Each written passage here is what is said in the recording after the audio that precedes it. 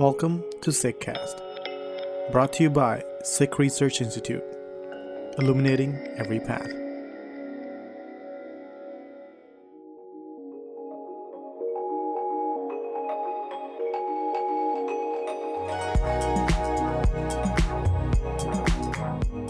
This episode is from a live recording from one of our webinars that originally aired on October 3rd. The event coincided with the release of the Sikh Research Institute's report named Sikhi and Sexuality, 7th in the State of the Panth Report series.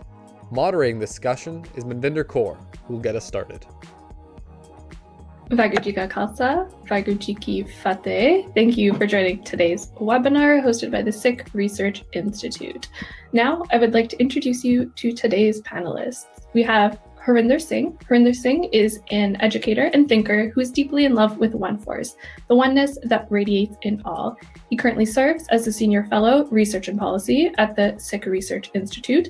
His current focus is on availing the message of the Guru Granth Sahib to global populations and developing critical thinking in Sikh institutions.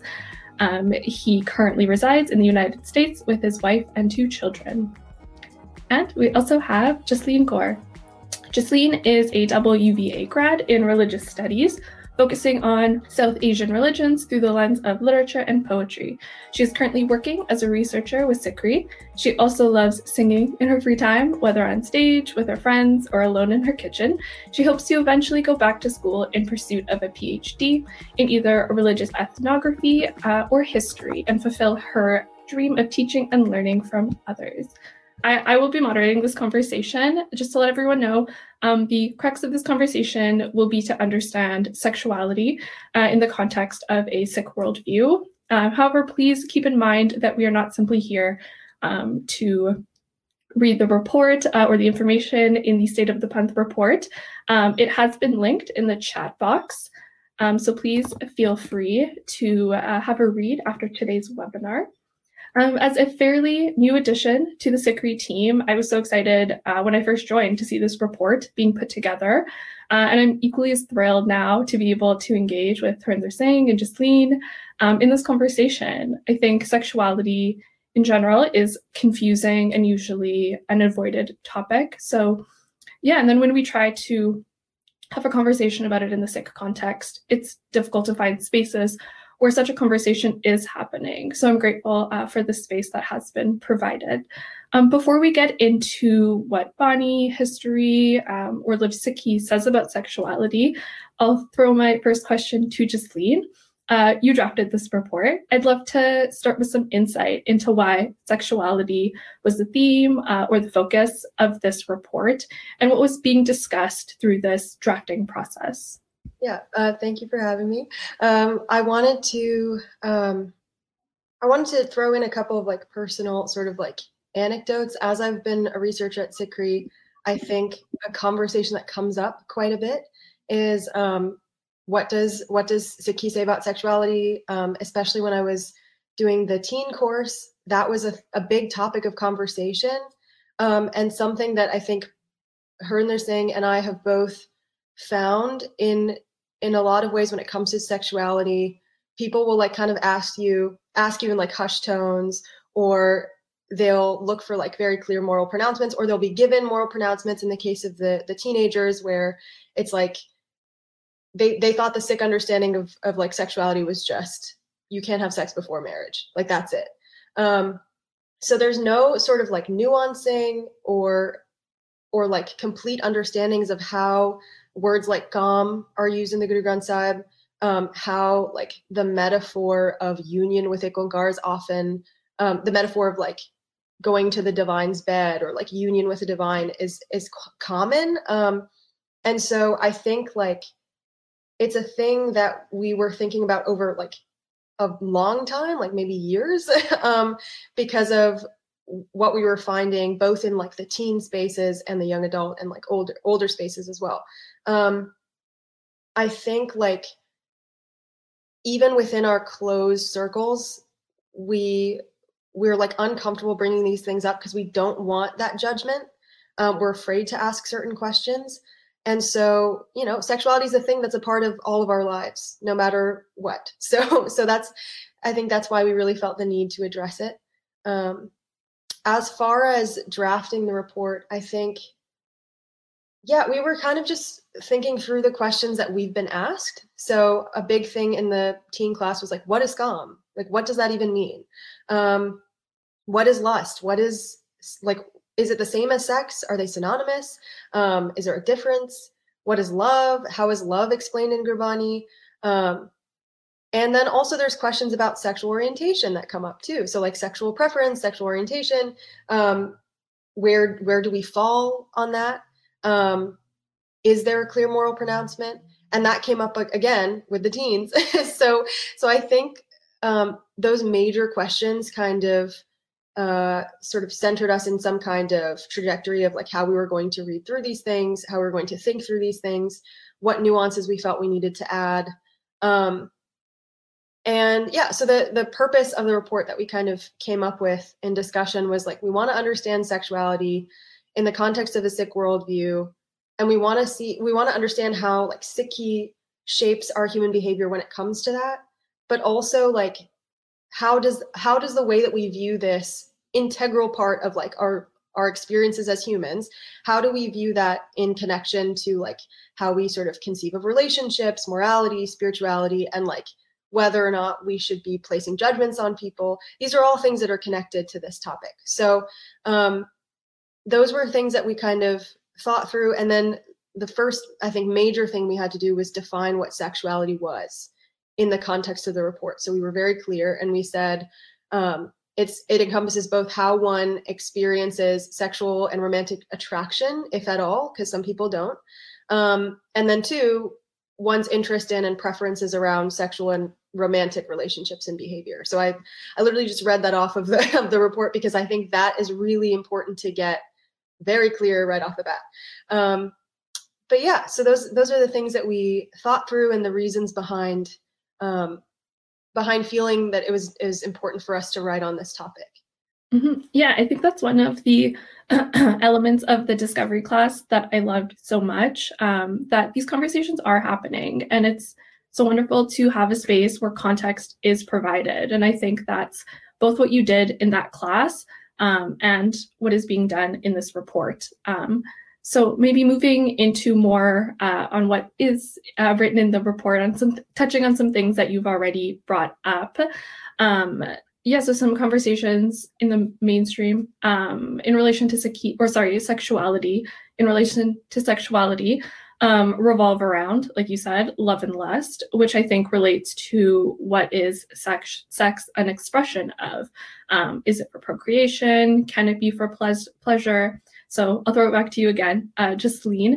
In the context of Bani, what is love? What is lust? And why are the two so often connected or linked? So I think the first thing that we have to make clear is that like Bani is not a thing that will give us moral pronouncements. We're not people of the law. So if anything, and kind of what our goal was with the report, Bani gives us a sense of how to think through things together, how to develop personal relationships with these ideas and with Ikonkar in a way that affects how we behave in the world. So that's an important thing, I think, to make clear before I get into it. But so the way that Bani talks about lust, we had to clarify that Gam in the context of Bani is not just about sexual lust or like indulgence in a sexual sense. It's also about indulgence in just the material world, being governed by your sort of fleeting temporary emotions. Looking for indulgence in whatever way that exists. It doesn't only have to be in a sexual context. So that's another important thing, because a lot of times within like the translations of that word within the context of Bani, we have phrases like love of fornication, or in the case of the teens, a lot of them understood Gam as sex before marriage specifically. So it's important to kind of contextualize that term before we can really understand what lust in the context of like a sexual like relationship or interaction means or looks like. So I mean, I think generally within Bani, like the the classification of lust is that it's a thing that generates negativity or distraction. It's fleeting. It's centered in indulgence and attachment. And it might make you feel good for a second, but in the long run, it does frustrate you, and it does, it causes pain. Within the report, we also like talked about what it takes to get that kind of under control, because you can't get rid of it because you're a human. But what does it take to recenter yourself in Nam? Because that's really what lust distracts you from.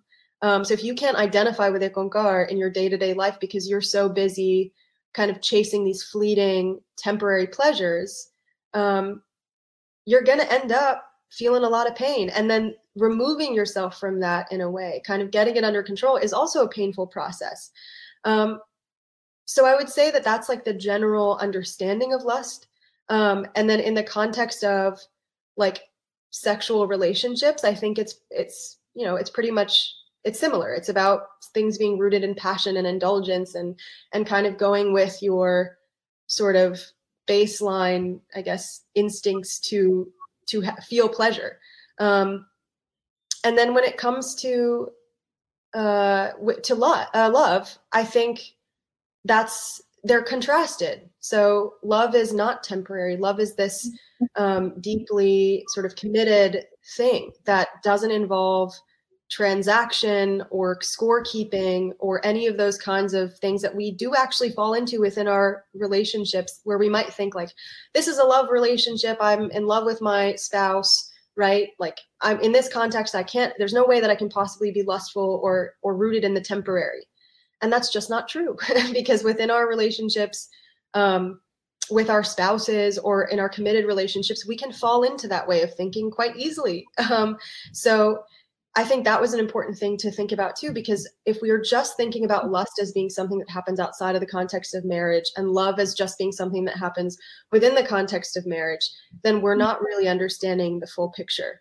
And one thing that I know that I've gone on and on, but one thing that I did want to point out is like that metaphor that I talked about like union with Ikonkar, like being used within the context of that metaphor of, a sexual moment of union or a sexual union, which I know is controversial and makes people uncomfortable, but there's an example within the context of Bani that says, in Kuchaji, right? Guru Nanak Sahib says, I'm the Kuchaji, and at the very end, he's like, okay, all you Sahagans, all you like fortunate brides, all you people who are connected with Ikonkar, how do I get there?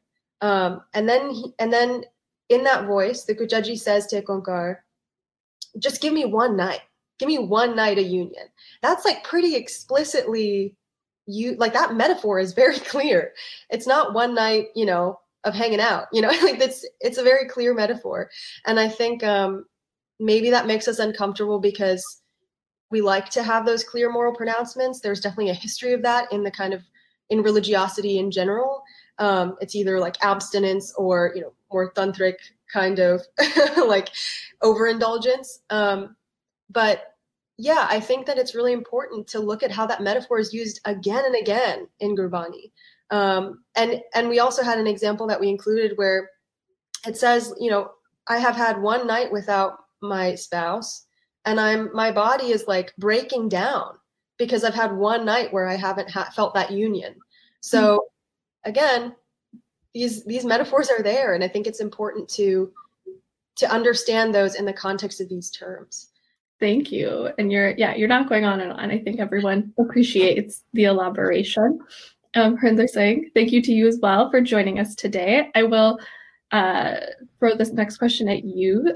So now that we've kind of gotten a little bit of context into love, lust, and we did touch a little on marriage, let's delve maybe right into what Bani says about marriage and same-sex marriage, because I know that will come up. Previous State of the Month report was released specifically on marriage and Sikhi and Ankaraj, which has been linked in the chat box as well.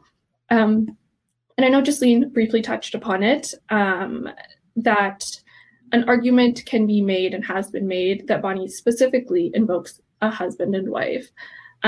So Harder Singh, what can be said about both marriage and same-sex marriage in Bani, and what this metaphor, under literal and metaphorical understandings of this metaphor?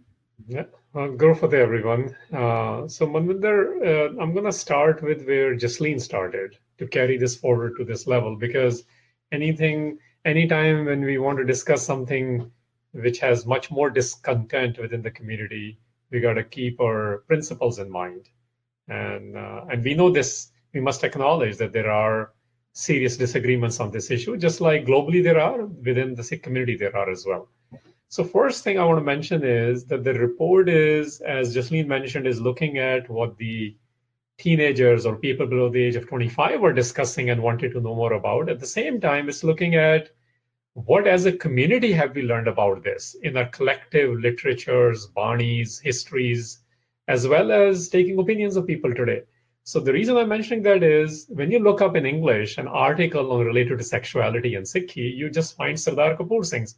I, in fact, even remember when I introduced that to teach at SiDC, there was a lot of discomfort in the facilitators because we are just not used to, as a culture, to talk about something which is reduced to an act of sex, but in Gurbani is also something personal and something very intimate.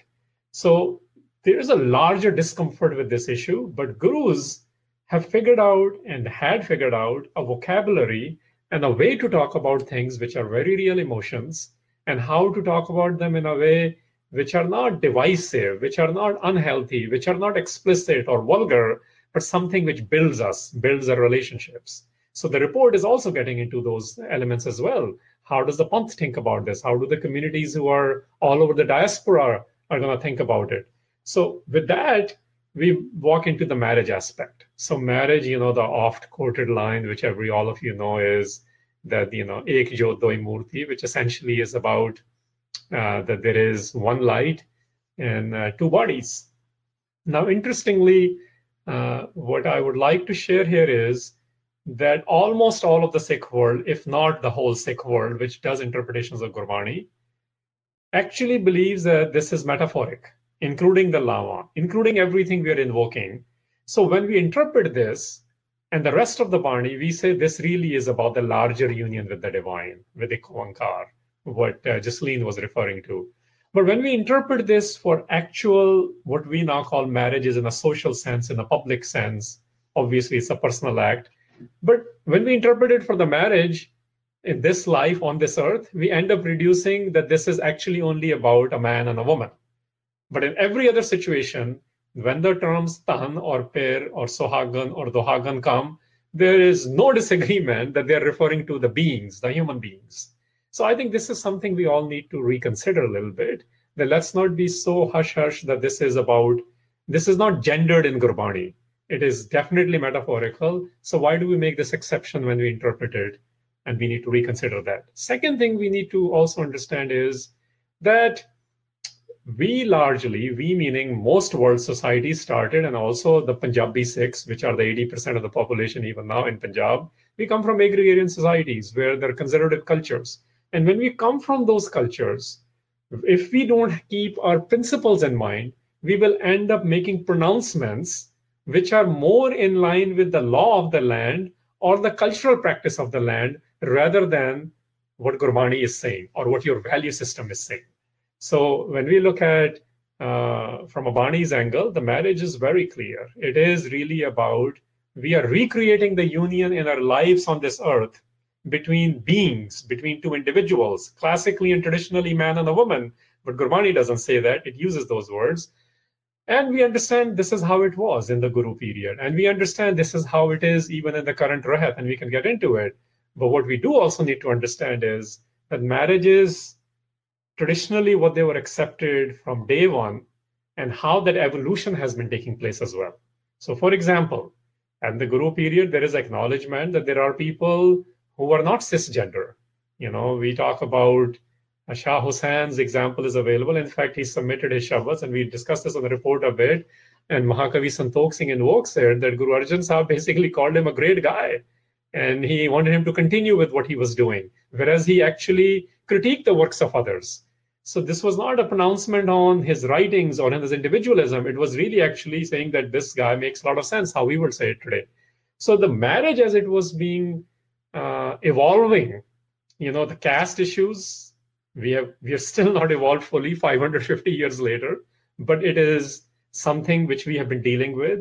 Race issues have entered in last 20, 30 years, as we have become more global community. But actually, I would say us marrying interfaith marriages or interracial marriages, or in American realities, Punjabi Sikhs marrying Mexican farm workers before the 1950s and 60s, when you were allowed to bring your spouses. So we have gone through those evolutions, and now the world is talking about it, about homosexual marriages or relationships based on LGBTQIA plus communities. We need to understand that everything takes time, and this is a conversation we must be having, because there are Sikhs who are going through this pains. We also need to understand it takes time and patience and diligence to figure out how to navigate through these things. But one thing is very clear: it is all about human beings developing a very intimate and personal relationship as a purpose to connect with the divine, even in the unions on this earth. And traditionally, yes, those unions were, and they continue to be in the codifications between a man and a woman in a classical sense. But we must be open to and understand and empathize and figure out how to deal with this when people don't want to follow those traditional relationships. Yeah, kind of building off of that, I think. So this conversation we've had about love and lust, and then marriage, talking about same-sex marriage, I think something, or marriage that veers away from heterosexual norms. I think this obviously comes with a lot of judgment from the community if you don't adhere to traditional, whatever that might mean, norms. So there is a theme in the report around writings on grace. So particularly, there's a section discussing mentions in Bani of the courtesan Ganaka, who got freedom through connecting to Nam. It's in the report, it says, no matter society's judgments of one's action, one can always be freed through connecting with Nam or identifying with Ekonkar. Bani tells us that those who live in Nam culture are uplifted, regardless of what society might say. And later, even if an action is deemed unacceptable by society, grace pervades if one enters Nam's culture. So Jasleen, I'll direct this question to you. Maybe you could elaborate on this question of grace and this connection that's being made to external judgments that is the lived reality of members of our communities. External judgments that are made of people's sexualities. I think that's a great question. So the line says, Ajamal Gaj Ganaka Patat Karam Kine Tyo Uttar Par Pare Ram Nam Line. So a rough translation of that, I think a pretty good translation of that is Ajamal, elephant, and Ganaka committed degrading acts. They landed on the shore by crossing dreadful world ocean, by remembering one charmer identification. So I'll explain that. Something that we explain in the report in the context of like the couple of excerpts where Ganaka is referred to, it has to do with this idea of grace, because when we talk about like external judgments that are put on people, a sex worker is like a prime example of that, right? Like how do we as society think of that work? How do we as society think of people who engage in that work? And it's worth noting that even now, in many contexts, that's a lot of times some of the only work people who are queer or on the periphery can engage in. So even in Baikur Das's Var, like there's no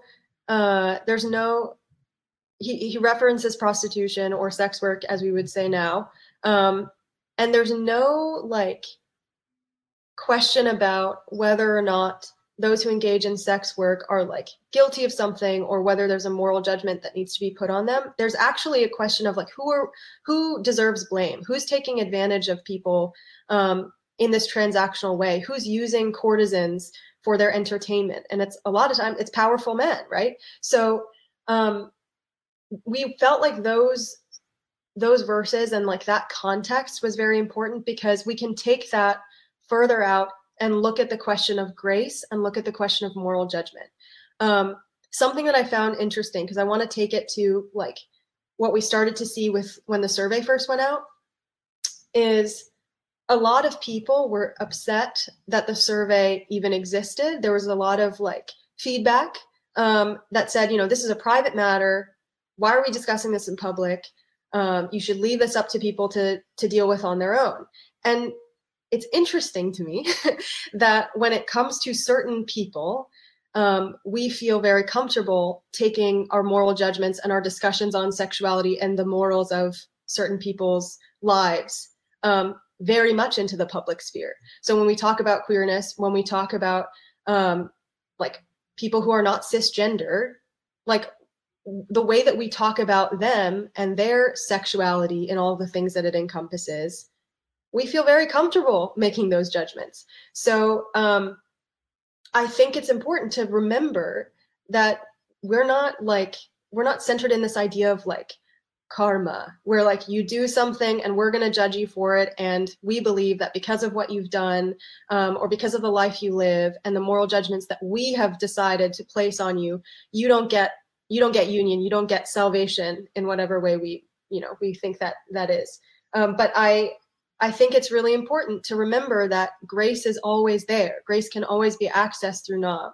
And the reason, I can't speak for the gurus, but I think the reason that we included in the report is because we want to emphasize, just as they emphasized, that revolutionary idea that no matter what anybody judges you on, no matter what they say about you or how they classify your life, you can always access grace. You can always cross the world ocean with Nam.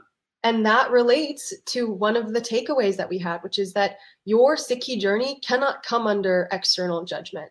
Your Sikhi journey is personal. This is about like cultivating a personal relationship with Ekankar and a personal understanding of that relationship, and watching that transform your understanding of your own sexuality and your own lived experience. So again, I think that idea of grace and the understanding that moral judgment, external moral judgment from like human to human has no place in this is one that it's a point I really want to bring home and like hammer in.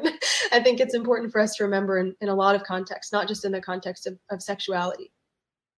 Mm-hmm. Yeah, I think it's a powerful and a helpful inclusion. And it's not something that I would have expected to see when I think about what will I read when I read a report on Sikhi and sexuality. So I think that and other inclusions was something that I appreciated about this report, that it touched on, this idea of prostitution. And then there was also a section on polygamy. So things that wouldn't be at the forefront of my brain when I'm thinking about what goes into a report on Sikhi and sexuality.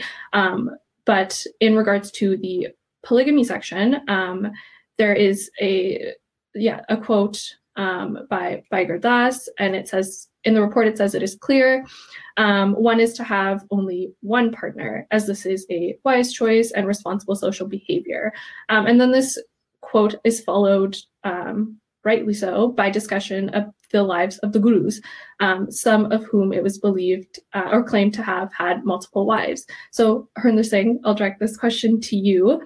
Maybe elaborate a little more on the discussion around polygamy that happens in the report, and what is the Sikh understanding of polygamy, and how does it relate to the gurus' lives? Sure.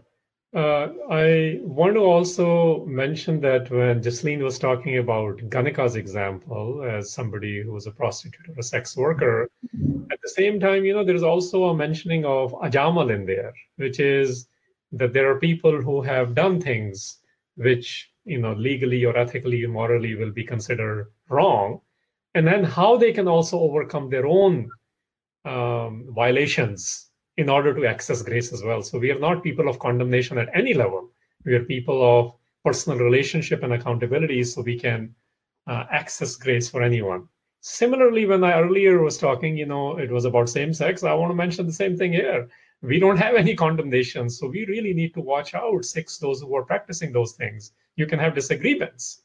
But one thing is very important on the same-sex marriages, when you ask me, I want to just reiterate here, is that it is not a deviant behavior according to Gurbani. And you can read up on sciences which are even more clear on it. So making it that somehow they are being more lustful when they are not practicing a traditional marriage, those arguments don't hold any water, because many traditional marriages are lustful as well, and there are rapes in them as well. So those arguments have no basis. We need to be a little bit more careful when we are making those conclusions or pronouncements. So similarly, it applies to this idea of gurus' lives. So what we know, we have shared, and there are enough historical examples or citations available, and we chose to go with Paikan Singh Nabhas. It is uncomfortable area. It is an area where we don't know enough. So we shared what we know, because this is one of the sources cited who has studied these things. And there are various answers given on this matter. I've given those, and many other people have.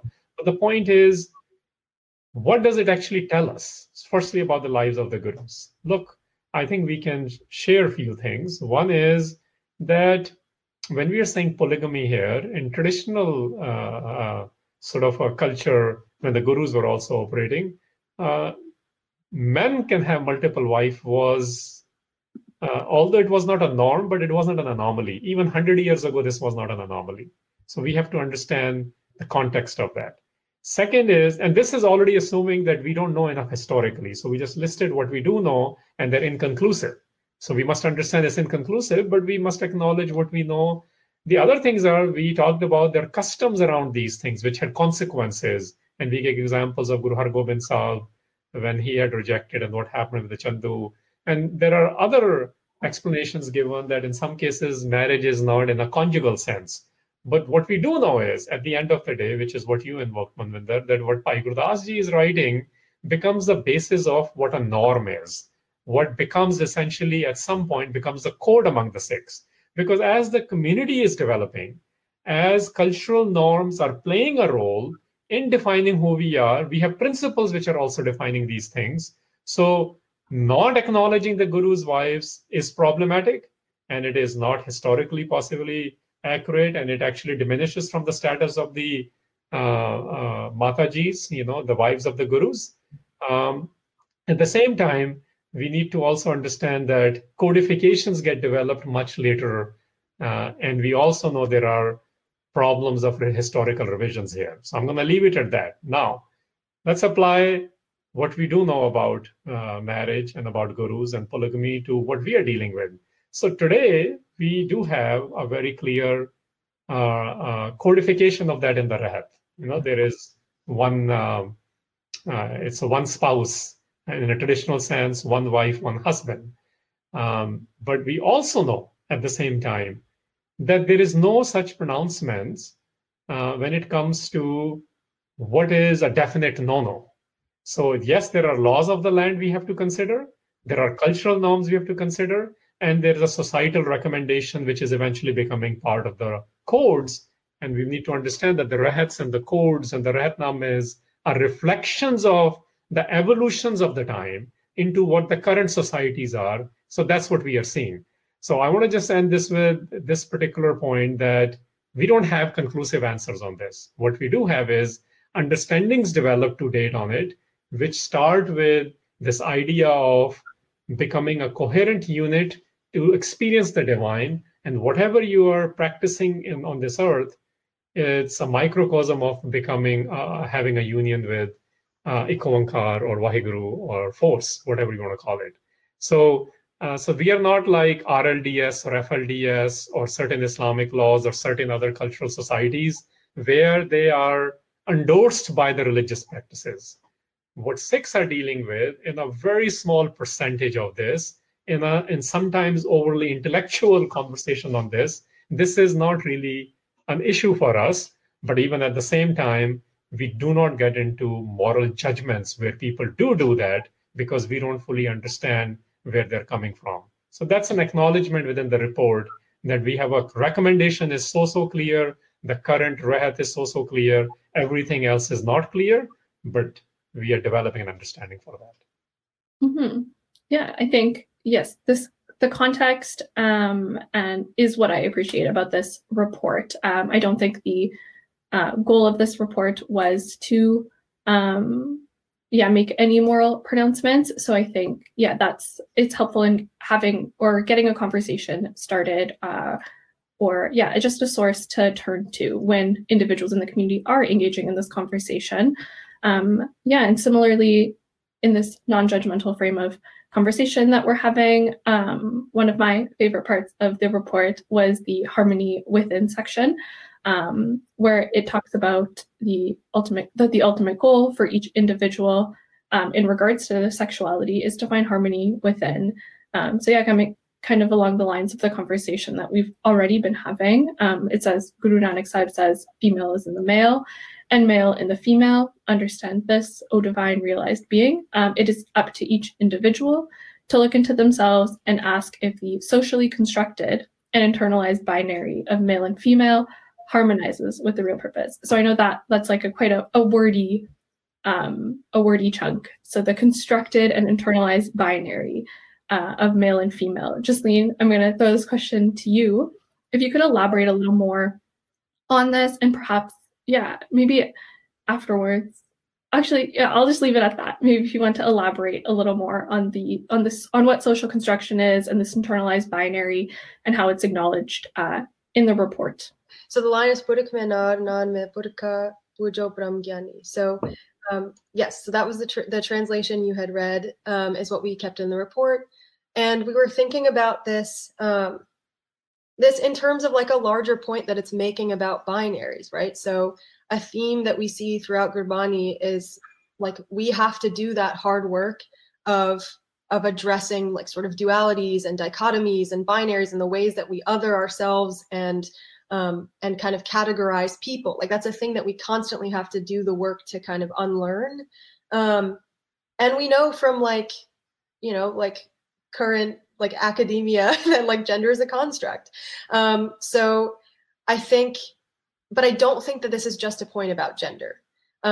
So the way that we've explained it in the report is like, okay, the female is in the male because, right, the male is necessary for producing like the female through sperm, right? Sperm's needed to fertilize an egg. The male is in the female because the female is the vessel that holds and nurtures and grows the human, right? So these things are sort of, there's like a play happening there, I think, if I can say that. And that's not, in my opinion, not just a statement about like gender binaries. I think it's a larger statement that's being made about that unnarratable narrative, that thing that we have to understand that's really difficult to understand because of the way that we live as humans in the world, people of categories and people of these constructs. So I think like that larger statement about trying to understand that unnarratable narrative, trying to understand and unlearn the binaries so that we can move towards an understanding of oneness, of ekonkar, right? Like that's our work. And I think if I can take this into things that I've noticed in certain discussions amongst like people my age, and I know the whole report isn't about like same-sex and uncourage, but an argument that I saw a lot of times was about that metaphor that Harinder Singh spoke about, and taking that metaphor as proof that is the only acceptable version of a relationship between two people is between a husband and a wife, instead of taking it as, well, this is the most commonly understood context in which to make this point. And when it comes to that and looking at Rehat and understanding the spirit of Bani while you're trying to understand codes of conduct, I think if we're concerning ourselves with and focusing in on gender, which is a construct, which is something that is addressed in this excerpt, if we're focusing in on that, I think that we're losing sight of that oneness. And I think we're falling for that binary in a way that doesn't honor the spirit of Gurbani. So maybe that's a controversial thing to say, but that's how I would understand this in the context of both the report and also the context of like larger discussions we're having currently, on Sikh Twitter and all that.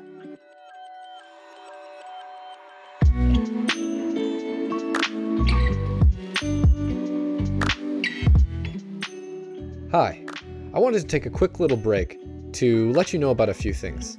You can look at upcoming webinars on our website at SikhRI.org, and while you're there, please consider becoming a donor.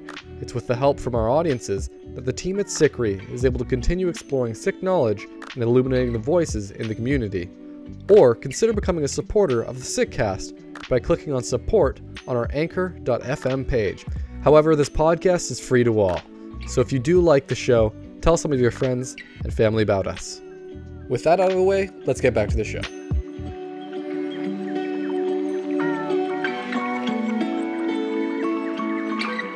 I am mindful that we are almost at the end of our conversation, and I would like to remind everyone to send their questions, which I see they are.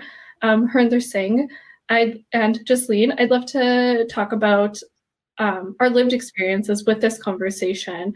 How have we in our personal lives engaged in conversations around sexuality? So I'll throw it to Harinder Singh first. I know before this webinar, we had a conversation a couple of days ago around moments where you've been asked to advise or had to engage in this conversation around Sikhi and sexuality in your real life. So in whatever form you're comfortable sharing, how did those conversations go? What did you maybe have to negotiate and confront in general when having these conversations? Yeah, I think this is very real question. Thank you for asking that here. Look, firstly, I want to say that I've had these conversations in Punjab as well as in the West. So sometimes people like to think that these Western Sikhs are somehow getting influenced by certain Western ideals and they are bringing all these things in there. There's no such thing. There is at the time of the gurus, there was a East and West confrontation as well, and we addressed things as we best understood, and we learned those from the gurus and the way they talked about it. So, for example, even in this discussion, when Guru Sahib is saying, "Aj na sutti kant seyo, ang mura mud jaye." So, in Gurbani, when this is saying that, this is really intimate stuff, and we don't have katha on this. But the Gurus and the Bani is written that. Contributors have mentioned these things. And when ang muda mud jaye, and then jao pucho dohagani, tum kyon rehn vihai? So this level of, if the inquiry is serious enough, then we will be able to get into the Shabads. And that's what Bani is. Bani is inviting ideas into your consciousness so we can relate to the experiences of the contributors of Guru Granth Sahib. And if we are relating to them, then we will be able to have not just a civil conversation on this, but a conversation which is about developing our relationships. So I remember, I can think of, other than being asked at forums about marriage and sexuality and homosexual marriages, and the people have been very uncomfortable. I remember sitting in a retreat in Seattle and being asked this question probably 15 years ago, and most people just looked at me and like, what is he talking about? I'm like, well, that's what I know based on my understanding of Sikh ethos. And I remember having this conversation before I was married, sitting in a house in Chandigarh about, and some of my associates telling me how to think about, because I had not experienced certain emotions or ideas of sexualities. So, we go through our own phases of development. Before marriage, we all get kicked with hormones. And I remember when I got kicked with those, I had to think about some of these things. And when I read Gurbani, then it started making sense to me. For the moment's pleasure, what am I really after? I've had people coming from very traditional camps, including in Delhi, and asking me, is it okay to have a pleasure with your hand? A boy asking this. And I think those are real questions. We need to understand they happen. People are engaged in them and they want to learn about them. So as I am learning about these things, as I was learning about these things, as I go through those sort of intricacies of and many a time you don't know what it is. Some of them are very raw things. Some of them require, as Gurbani said, I think, so this is where Gurbani really comes into play when it says, Ete ras sarir ke kya gat brahm nivas. When I have so many pleasures, do I even have a room left to have a pleasure of the divine? So I think those are the real conflicts, real conversations. I like to believe everyone has a need to understand this because gurus and the contributors and the bhagats address these. I think we need to take a more delicate approach to these, and we need to ask people to pause much more and share their feelings and ideas rather than this is it. Because there is not much this is it. There is a transcendence of this is it, which is what Ekankar itself is. This report also, does delve with the real conversations that are happening in Sikh communities. And this report also has surveyed over 1,200 Sikhs worldwide. And it was clear from these responses that lust and sex are not synonymous, sex and sexuality are not synonymous. And there's also a clear consensus that Sikh institutions must play some role, and I see in providing non-judgmental support and resources to Sikhs of all gender identities and sexual orientations. And I do see some conversation and some questions regarding this. And I think the purpose of the report is to provide context, like we've been saying, on sexuality. And from my understanding, I don't think this report is arguing what the Sikh stance on sexuality is, but rather it's helping to, again, facilitate a conversation that people in the community may want to engage with. But yeah, this role that the institutions play is very real. And I do see already like 2 or 3 questions around this. So Jasleen, I'm going to throw this last question of mine to you. What are the steps that institutions can take, if any, in acknowledging the lived realities of our communities? Yeah, that's a great question. I think first off, we need to make sure that the institutions that are taking the lead on these things are they have a pulse on what the conversations are. Because if all we're doing is sticking to what we think is tradition or what we think is right, because that's the way it's always been, what we think needs to be relegated to the private sphere rather than the public sphere. If we're just sticking to doing it the way we've always done it, while conversations are happening all around us where, there are so many queer Sikhs who are doing such brilliant and difficult work of bringing these conversations into the public sphere. And if we're ignoring it, if institutions are ignoring it and kind of staying stuck in a specific time where that wasn't a thing that we talked about publicly, maybe even a decade ago, then we're not really doing right by our smaller Sanghats and not doing right by the community at large, because part of what we came to as a recommendation at the end of the report was that they have to play, institutions must play some role in fostering environments that are non-judgmental, in fostering environments of support, in fostering environments where people can feel comfortable talking about these things without fear of shame or judgment or somebody calling their parents and telling them that they've, embarrassed the whole family. These are important things because it's not just about a moment where someone feels comfortable. It's about how we move forward through time as a community in addressing all of the ways that this manifests, all the ways this conversation manifests, and the ways that when we don't provide support, it can cause harm. So I think that's really important. I think if conversations on sexuality and queerness are happening, which they are, institutions need to figure out how to sort of responsibly involve themselves in those things and speak to the people who are having those conversations and see what you can do together, because there are people doing that work. It's just not usually in sort of traditional institutional spaces. If I may jump on this, I think I want to bring the people's perspective into this. And within the reports, the survey section, just the 2 contrasting things, for example, people at large, 1,200 plus of them globally, were very clearly able to distinguish between love and lust, as you heard earlier. At the same time, they were also telling us that they are not comfortable talking about sexuality in Sikh settings. And so that's the opportunity.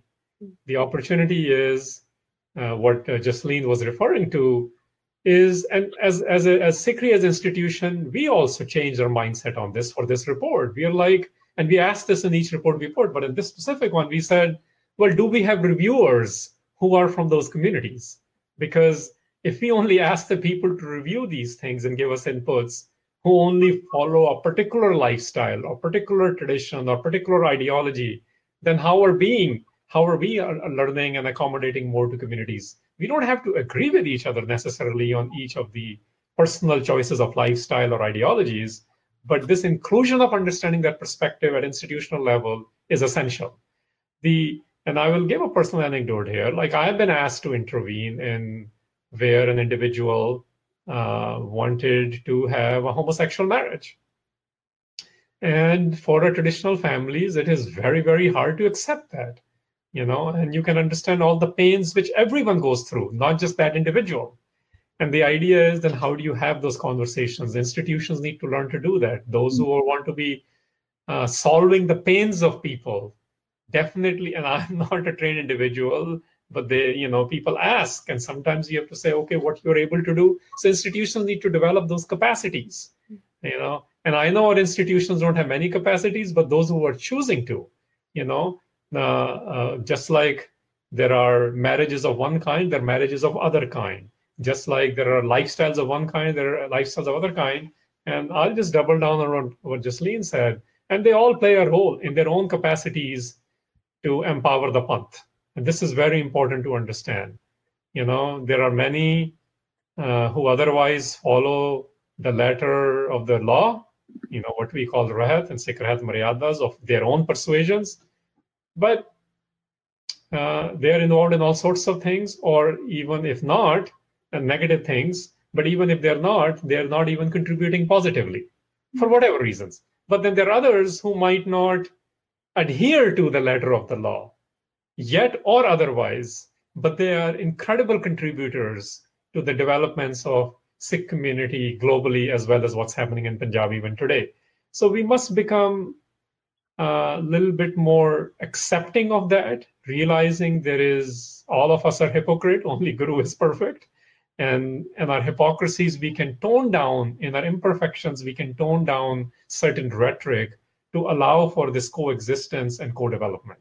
Moving into questions that are coming in from our attendees, and building off of this comment that you've made on Rahat, of course, this is, a common question that's coming up, and Amrit Kaur has wonderfully laid out her question, where she asks, there are many Sikhs who feel they have a right to make judgments using the discerning intellect to decide what is moral and what is immoral.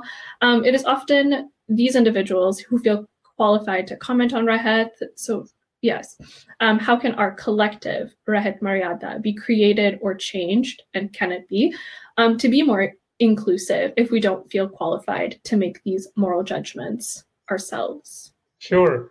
I mean, and firstly, this is a question which comes up on anything, when anything is Rahat related. Let me say it is not just about sexuality or marriages.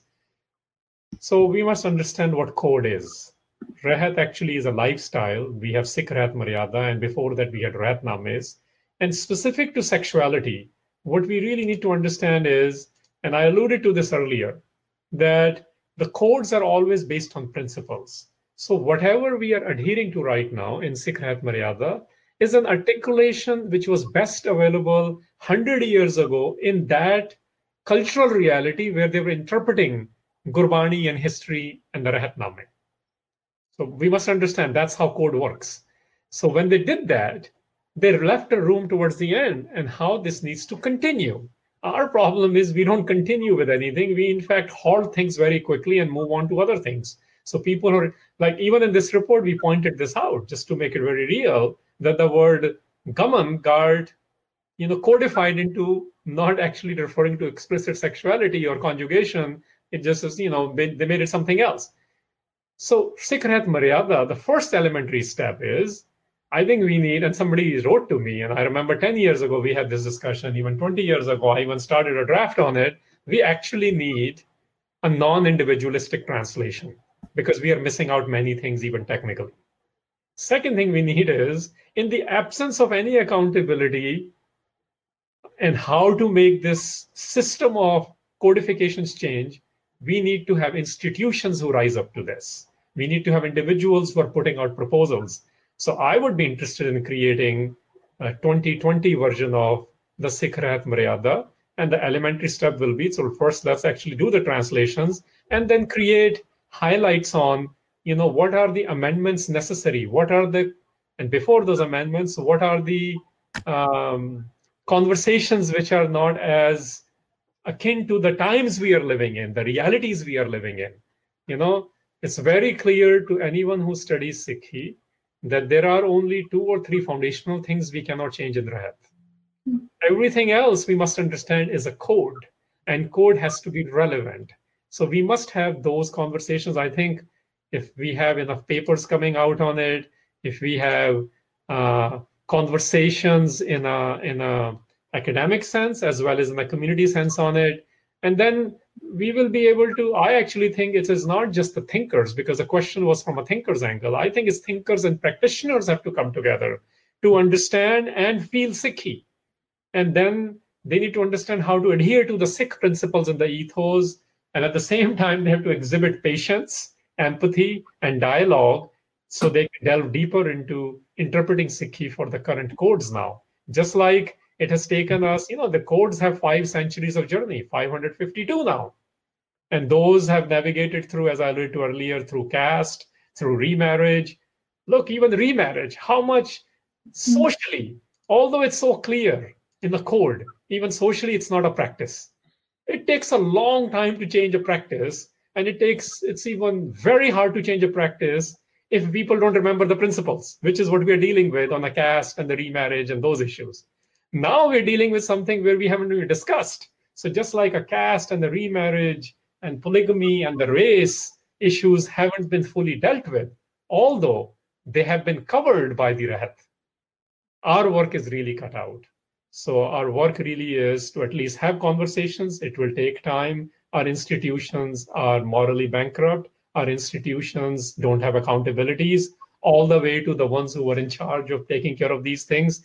In the context of Punjab and India, it is no secret. Everyone knows we are not able to create those changes.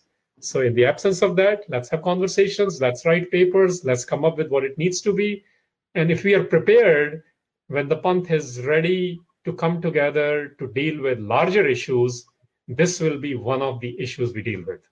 We do have a question specifically for Jasleen, coming from Gundeep S. From New York. They ask, since you work at the intersections of academia and Sikh organization, and you can clarify if that's true or not, how can we bridge the knowledge we gain from those 2 institutions without being harassed by the Sangat for bringing Western knowledge into the Panth? Okay, thank you. I don't know if I have a concrete answer on that. I think that I'll take it to what I think is a thing that I've noticed. And I'm not saying that this is the only problem, but I think something I've thought a lot about is our discomfort with, and we've said this in the context of the State of the Panth report, right? We have this discomfort with lack of concrete pronouncements. We have such a discomfort with it, and I don't think that's a uniquely sort of Sikh problem within our community. I think that's a human thing. We tend to be afraid of having to sort of take the things in front of us and think through things and maybe not always end up with something that is clear, which is not to say that there aren't clear moral pronouncements about certain things, right? Like within this report, we talk about if you engage in incest or if you engage in sex with a minor, you will face consequences. Those are old Retname, right? So it's not that we're just floating with no sense of like a moral compass, but if we're going to say like Bani is timeless through context, through time, then we have to understand that interpretations will change over time, applications will change over time, and we have to get comfortable with that if we really want to have these discussions. And I think when it comes to like the academic and the like community, I think we need more work that focuses on like religious ethnography, which is why I have been thinking a lot about it. I think I am increasingly, again, personal, but I'm increasingly like uninterested in only looking at sort of stagnant texts and stagnant ideas. I'm very interested in how we personally connect. I'm very interested in how we live Sikhi. I'm very interested in what questions we're grappling with as a community. Because if we're only focusing on like academic interpretations, which like ethnography is a thing that happens in the academic world as well, but you're bringing a community into it, which again can be a scary thing when we feel threatened by certain questions even, right? I think when it comes to academia in general, your job is to like be curious, and your job is to have a question and run with that question. And it's not always to have a concrete answer at the end of it. And if we're still at a stage where we are absolutely uncomfortable with even a question, then that tells me that we have a lot of work to do in bridging that gap. I don't have an answer, but I think like those are things that I've noticed as I kind of sit in the in-between of those two worlds sometimes. And part of what we try to do with the State of the Bunt, like I know it's long and I know it's detailed, but that's part of what we're trying to do, right? Is like bridge that gap. We're not trying to use like certain academic buzzwords. We're not trying to speak a certain way where things are inaccessible. We're taking questions that we know the community is asking. We're surveying the community, and we're trying to intertwine those things so that we can think through these things together. Not just, think through them by ourselves or struggle with them by ourselves and then feel like the writings on them that academics have done are too inaccessible. Even when we quoted Kapoor Singh's article, I said, we were talking about it, I remember, and I was like, this is so dense. It's so difficult to understand. He wrote a very long time ago, and he was an intellectual. And so we had to figure out a way to weave that into the language of the report so that most people could understand it, so that it wasn't this like dense thing that, you read and then you're like, I have no idea what that says. I don't know if that answers the question, but again, I don't know if I'm equipped to fully answer the question. Because it is called a State of the Bunt report, we do have a question that asks you do have survey results from over 1,200 self-identified Sikh respondents, but how far is it correct to present it as a State of the Bunt? So if you want to comment on that, Justine or her. Yeah. I can start, and then you can add if you'd like. I think this is a thing that we talked about with the last report as well, which was on abortion, and it's a valid concern, right? And we're pretty I think we're pretty open about like methodology and the understanding that like we can't access, let's say like Sikhs who don't have access to internet. We can't get the survey to them, or older Sikhs, right? Like the demographic that is filling out the survey is very specific because of various factors. And I think that that's a thing that needs to be acknowledged. And for that reason, I don't think we've ever made the claim that like, this is what the Bunt is saying, that's the be all end all. But based on our survey, this is what we've got. This is what we're seeing as like the concerns that people have, or the thoughts people are having. And it could very well be that like a lot of people who don't have access to the survey maybe have different opinions. And I think what we try to do within the report is address those nuances before we even present the survey. The survey comes at the end. And the survey does not actually dictate what we are going to be talking about in the report, like what subsections we have, what questions we're addressing. If we have the survey results in and we see a theme and we're like, oh, well, this is a big theme that we weren't expecting, or this is something surprising, we weave that in. But it's not that the survey comes and then we're like, well, we have to write about this because these 1,200 Sikhs said that this is what they're concerned about. But no, that's a valid question. And something we think about a lot. with every report. Mm-hmm. Parinder Singh, would you like to add anything to that? Sure, I'll build on that. So I think from this is where we at SikhRI, what we're trying to do, including through this report, is building a bridge between community and academia. So how do you take what academia has gotten very good at in terms of methodologies and systems and do work which is accessible and meaningful for the community so it does not remain in ivory towers? So survey is one such thing.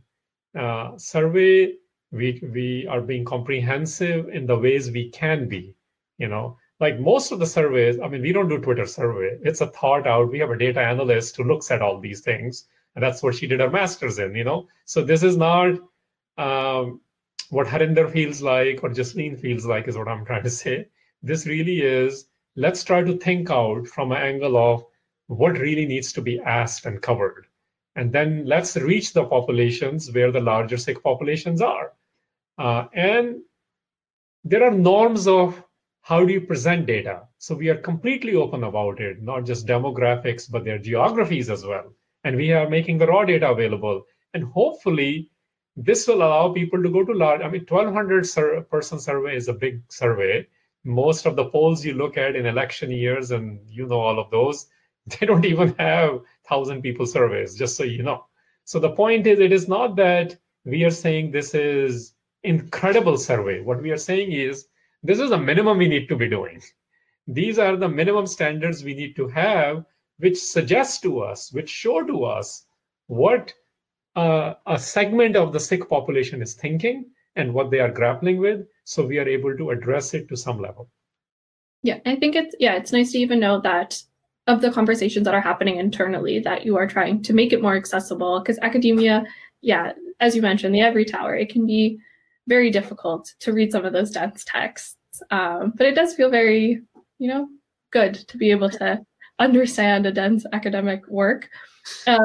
Shifting the conversation, there are a couple of questions around Akal Takht. So they're from various locations in the diaspora. So this is clearly a conversation or a question that many are interested in tackling, and I know it is briefly mentioned in the report. So there's a question around the edict banning same-sex marriage, and then just to have more of a concrete question, Harpreet from the Bay Area in California asks, there was a conversation about bringing the topic of gay marriage to Akal Takht to have a final judgment. This seems dangerous, but my question is this something that could realistically happen? Surinder Singh, I'll throw this one to you. So, thanks for asking these questions. I think we already know the answer.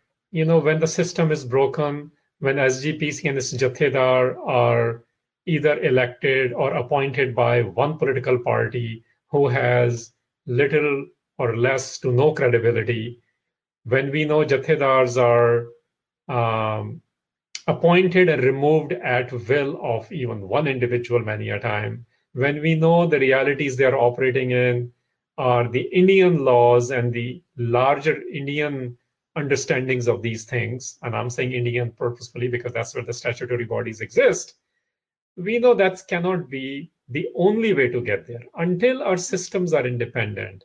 And in the case specifically of marriage and homosexuality and who can do lava or not, if the guidance is not coming from Bani and historical precedents, whether it involves sexuality, lust or love or marriages, and it also is not involving, we like to say critical thinking, but there is a Gurbani word, What is a Gurbani word? It says, ਤੁਹਾਡੀ ਸੁਰਤ ਦੇ ਵਿੱਚੋਂ ਆਉਣਾ ਚਾਹੀਦਾ.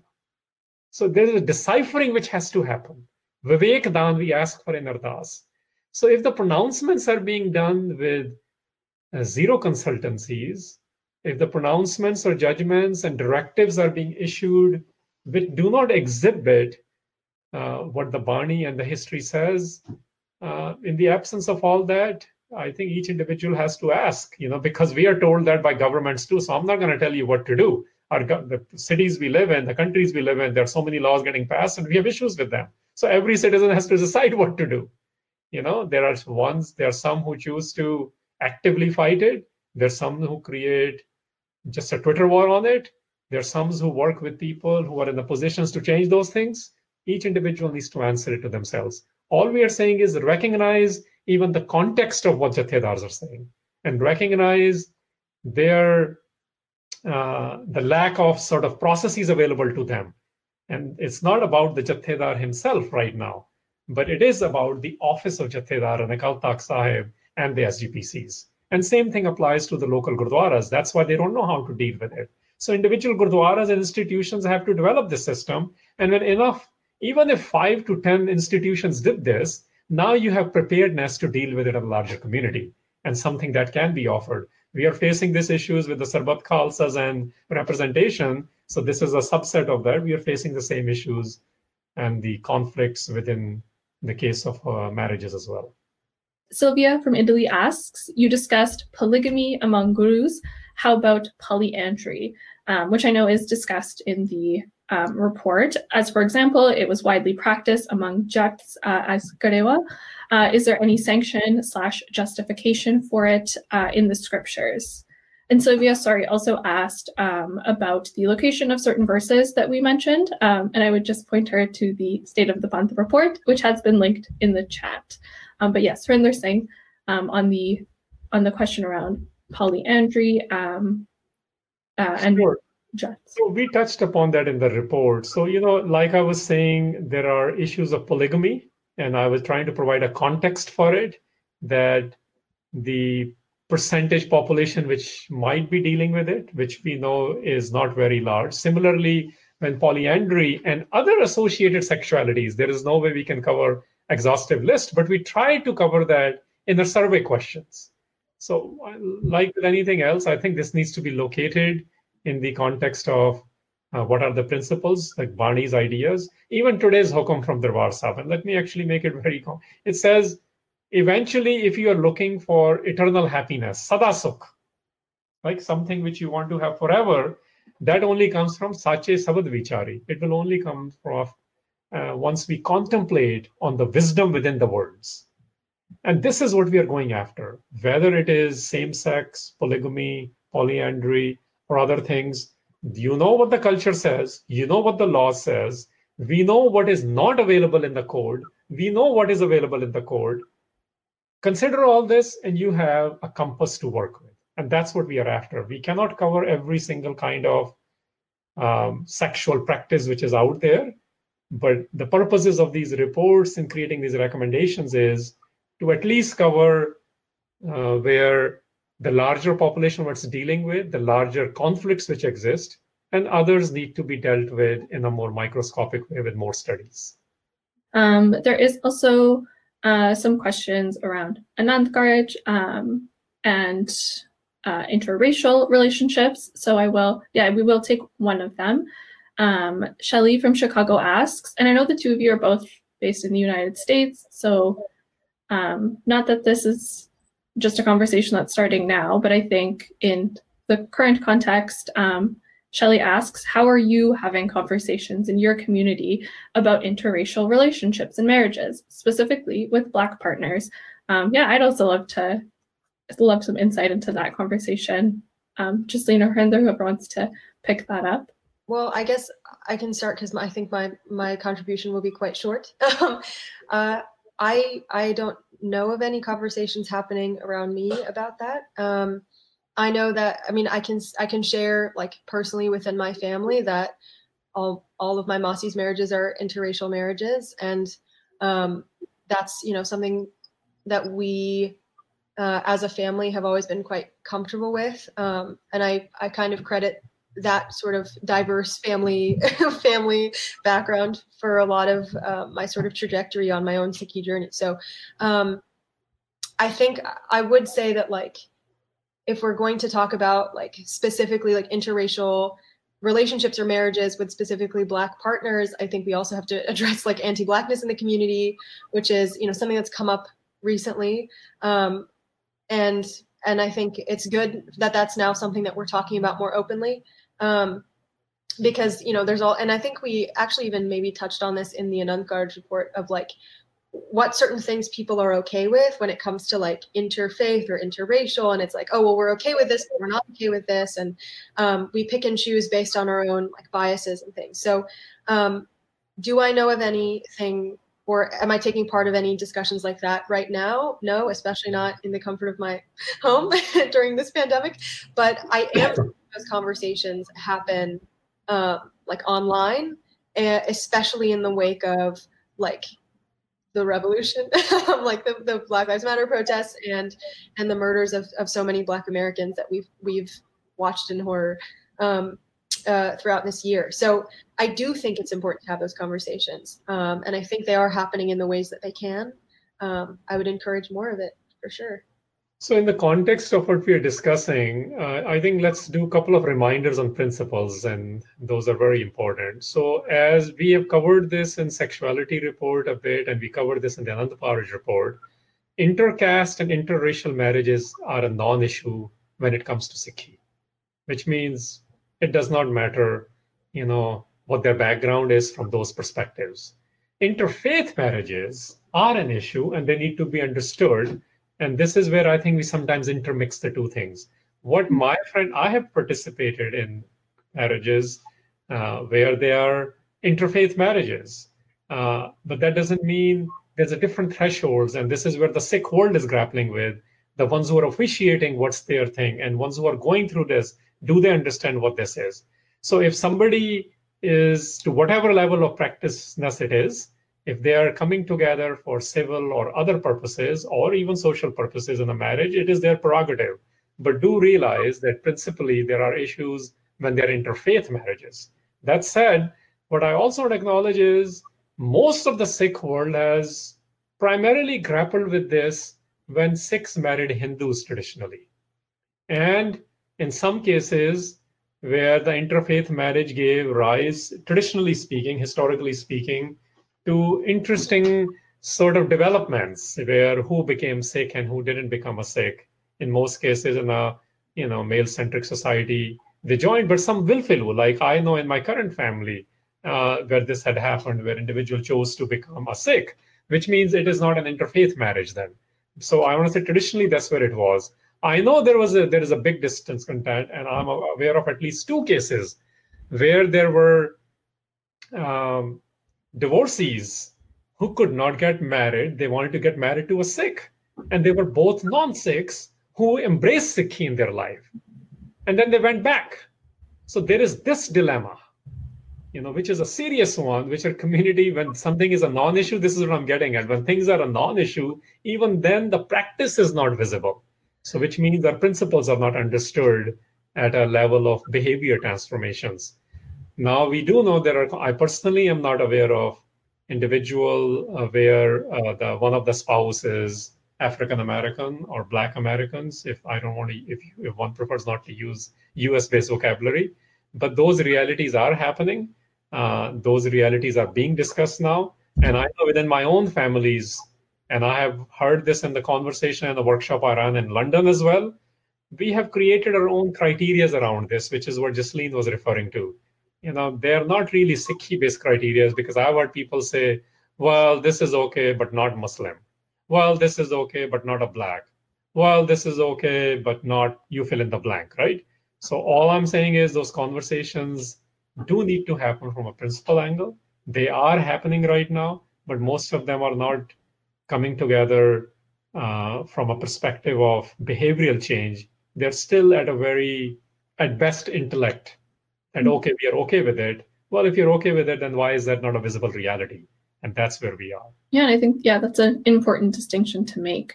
So I'm just going to acknowledge that there's about 5 minutes left. So I will, we'll do maybe 1 or 2 more questions. And if there's any closing remarks that the panelists would like to make, I'm happy to hold space for that. But there is a question around sex work, which Jasleen, I know you briefly touched upon. So Amarpreet asks, so it's a 2-part question. What would be Sikhi's thoughts on legalizing sex work? Western research advocates that it would create more safety for the people who engage in this work. And then there's also individuals who choose sex work as an occupation. So any thoughts on how this choice would be framed in Sikhi? I guess my gut is telling me that if we're going to take the example of Ganika and say this was her occupation, was there some level of choice in it? I don't know if we can even really say anything about that. I don't think we can say anything about that conclusively. I think even something I referenced when we were talking about that was, even in certain contexts now, there's not always such clear lines of choice or there's not such clear lines or ideas of choice because there's all these different things that factor into people choosing that work. I know I use the word choosing, but bear with me. So I think if I'm coming from that perspective, reflecting on the verses that we included about Ganika, I would say that and reflecting on the conversations we're having about what are the realities, right? What are the realities of the world we live in?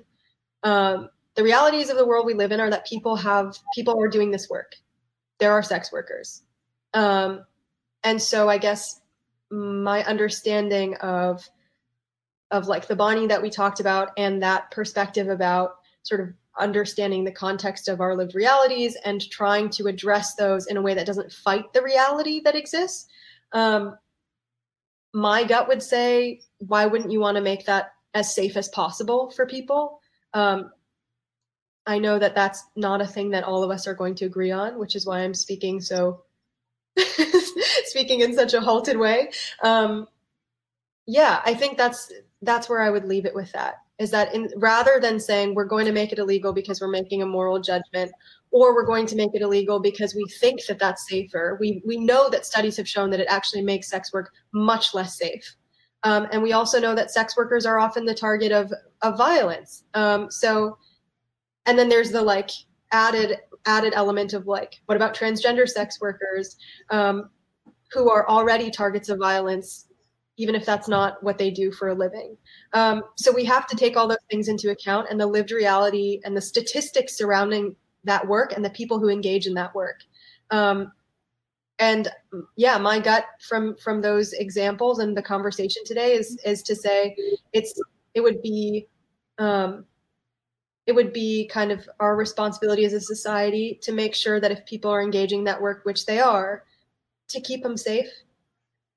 Well, I think there are at least two things we can say with somewhat of a confidence based on our discoveries in the report. And then third is what Jasleen was referring to, where we have to exercise compassion and look at the realities. So two things which are very clear from the report is there cannot be any moral judgments on people who are sex workers. They will be, and they were always available to experience the culture of Naam as well. So I think that should really be driving the conversation, because that's the ultimate idea in Sikhi, that Bani is for all times, for all peoples, for all eras. So if it is possible, and I will bring the earlier question into there, which we didn't touch earlier, but we also reference this idea of Panchali, who was Draupadi, who in Gurbani is recognized, which refers to the multiple partners as well, right? This idea of that they all have access to this culture of creating this union or wedding with the divine. So that's the number one thing to remember in the context of sexuality. Second thing which we can deduce from the report is when it came to the practice of this among Sikhs, there were no denouncements done to prostitutions, but there was consequences mentioned to those who claim to be Khalsa, then why they must not engage in those activities. So going to a prostitute for a Khalsa, for one who is openly committed and initiated, who comes from the larger tent of Sikhi, they must, because this speaks to the personal sexuality then. Why are you doing that? Have you thought about your love, your calm, your sexuality? So that's the second deduction we can do, that individuals who claim to be or working towards this oneness must not go and be engaged in with sex workers in a sense of for their sexual pleasures, because they are temporary pleasures. I know there are exceptions, but that's how the practice of prostitution or courtesans, because that's another thing I want to bring in. The word prostitute and sex worker are very fixed. In the South Asian context, they were very fluid. There were people who just danced. There were people who just sang. There were people who did playfulness. There were people who did anything more than that as well. And there are different words for all these. I just want you to know the context of the codification when it's coming into the report as well. And knowing those two things, the third thing will be, given that from a Sikh ethos and from a Sikh paradigm, you create the best conditions for people. We know human trafficking is a problem too. We know sexual slavery is a problem. And we know from our mindsets and the laws how we need to deal with this. So similarly, when the community is telling you something, a sexual worker community is telling you something, when the laws are informing of something, we should be using the ideas of Gurbani to facilitate that as well in order to enhance those lives or create safety for those lives.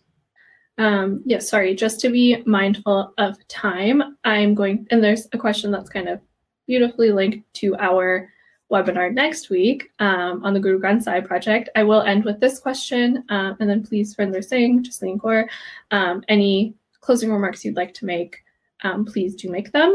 But this last question is about the recently launched Guru Granth Sahib project.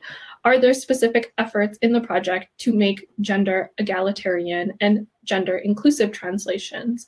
For example, breaking the masculine pronouns when referring to the transcendent. So I will throw this one to Jasleen. But yes, feel free to throw it to her and Singh instead. I'll catch it and then throw it if that's okay. Yeah, I think, yes, that's a conversation we have constantly. This is a global project, and so we have team members from all over, from varying contexts, of varying ages, and so we've even now, after this project has launched now, but it's something we've been working on for a while. A constant kind of thing that we come back to is like, what are the principles of our process? And sometimes we slip up. Like sometimes we have a he that sort of sneaks by us, and we have to go back and fix it. And I think like that is an understanding we have all come to as a team, like from the beginning, which is that using words like he or Lord, where they're not explicitly there, like there's the husband divine metaphor, right? But where that gendering is not there is no need to insert it. And in fact, it is an alienating move to insert those things into the text, into the translations. And then when it comes to the literal translations in situations where we have that dynamic between the human bride and the divine husband, right? We keep it literal. We keep it gendered in the literal, of course, because we have to honor that metaphor. But when we go into the interpretive and into the commentaries, we are very clear that this is about a larger relationship between a seeker of any gender identification, and the spouse, which is Ekonkar. So I think that is a thing that we do consciously come back to in conversation a lot of the time. Yeah, Harinder Singh, anything to add? Again, in this context, of course, what Jasleen just said, let me add a layer of that to it, including on the pronoun question and Guru Granth Sahib project and sexuality we are discussing. Remember, every contributor of Guru Granth Sahib is a male. So, and those male contributors in many shabads portray themselves as females. So when they're using those pronouns, including the sa and so, we just had a discussion in the Guru Granth Sahib project about this.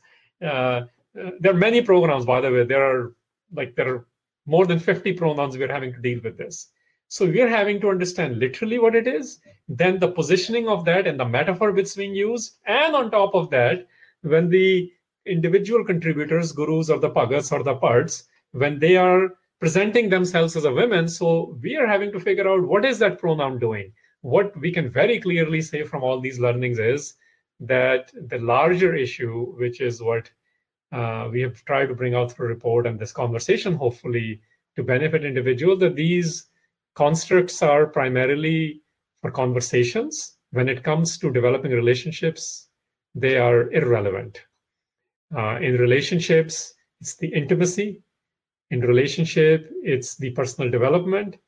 It's the transcendence of the binaries and things of that nature, what we have been saying. And to put it in words of Gurbani, Guru Tegh Bahadur Pasha, we mentioned this in the report as well, where he says, he talks about himself. You see, when we have to talk about tough things, we have to personalize it as well, even if I have not done those things. And he says, Papi hi hai, main kaam basaye.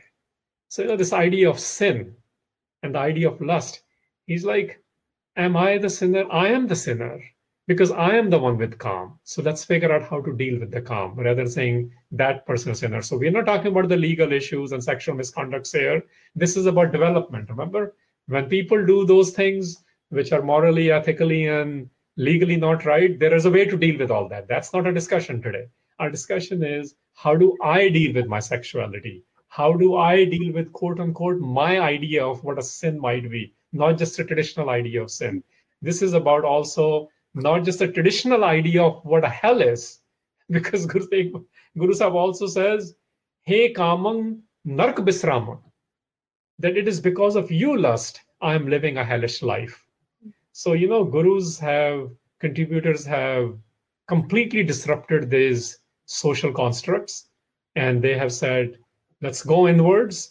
Let's try to understand what it's doing within my mind, within my body, within my sexuality, and then make sense of it so it can have a healthier relationship with the divine as well as at a personal levels, at a human level. I would, like to, I thank the both of you first for having this conversation with me.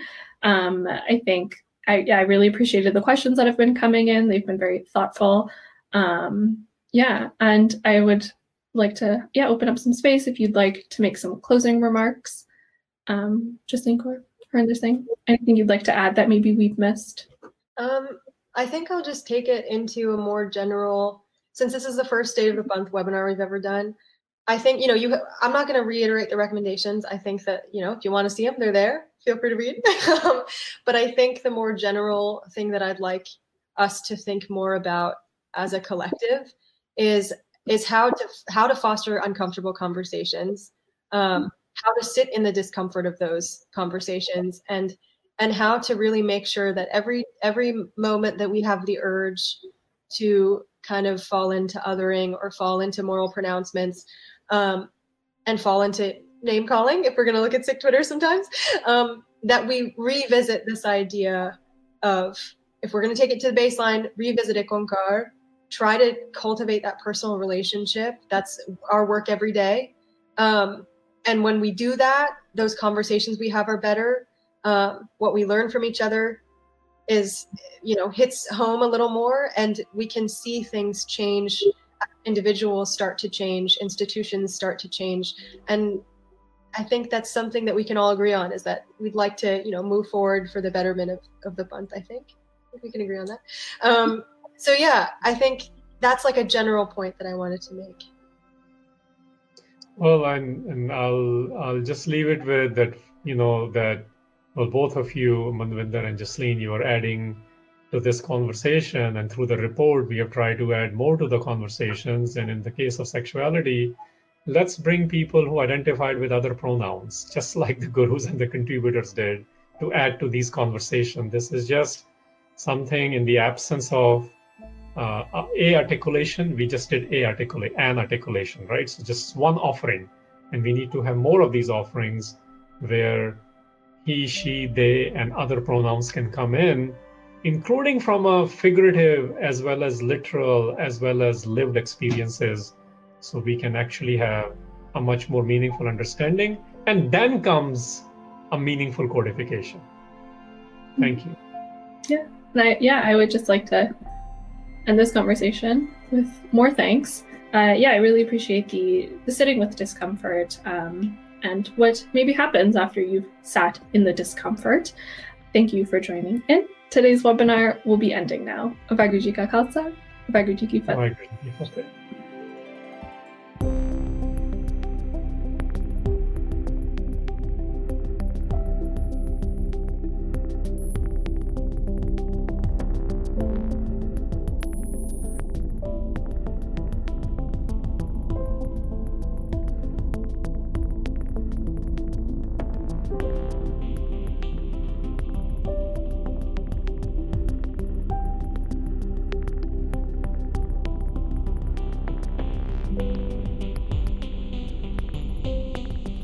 You were listening to SikhCast by Sikh Research Institute, illuminating every path.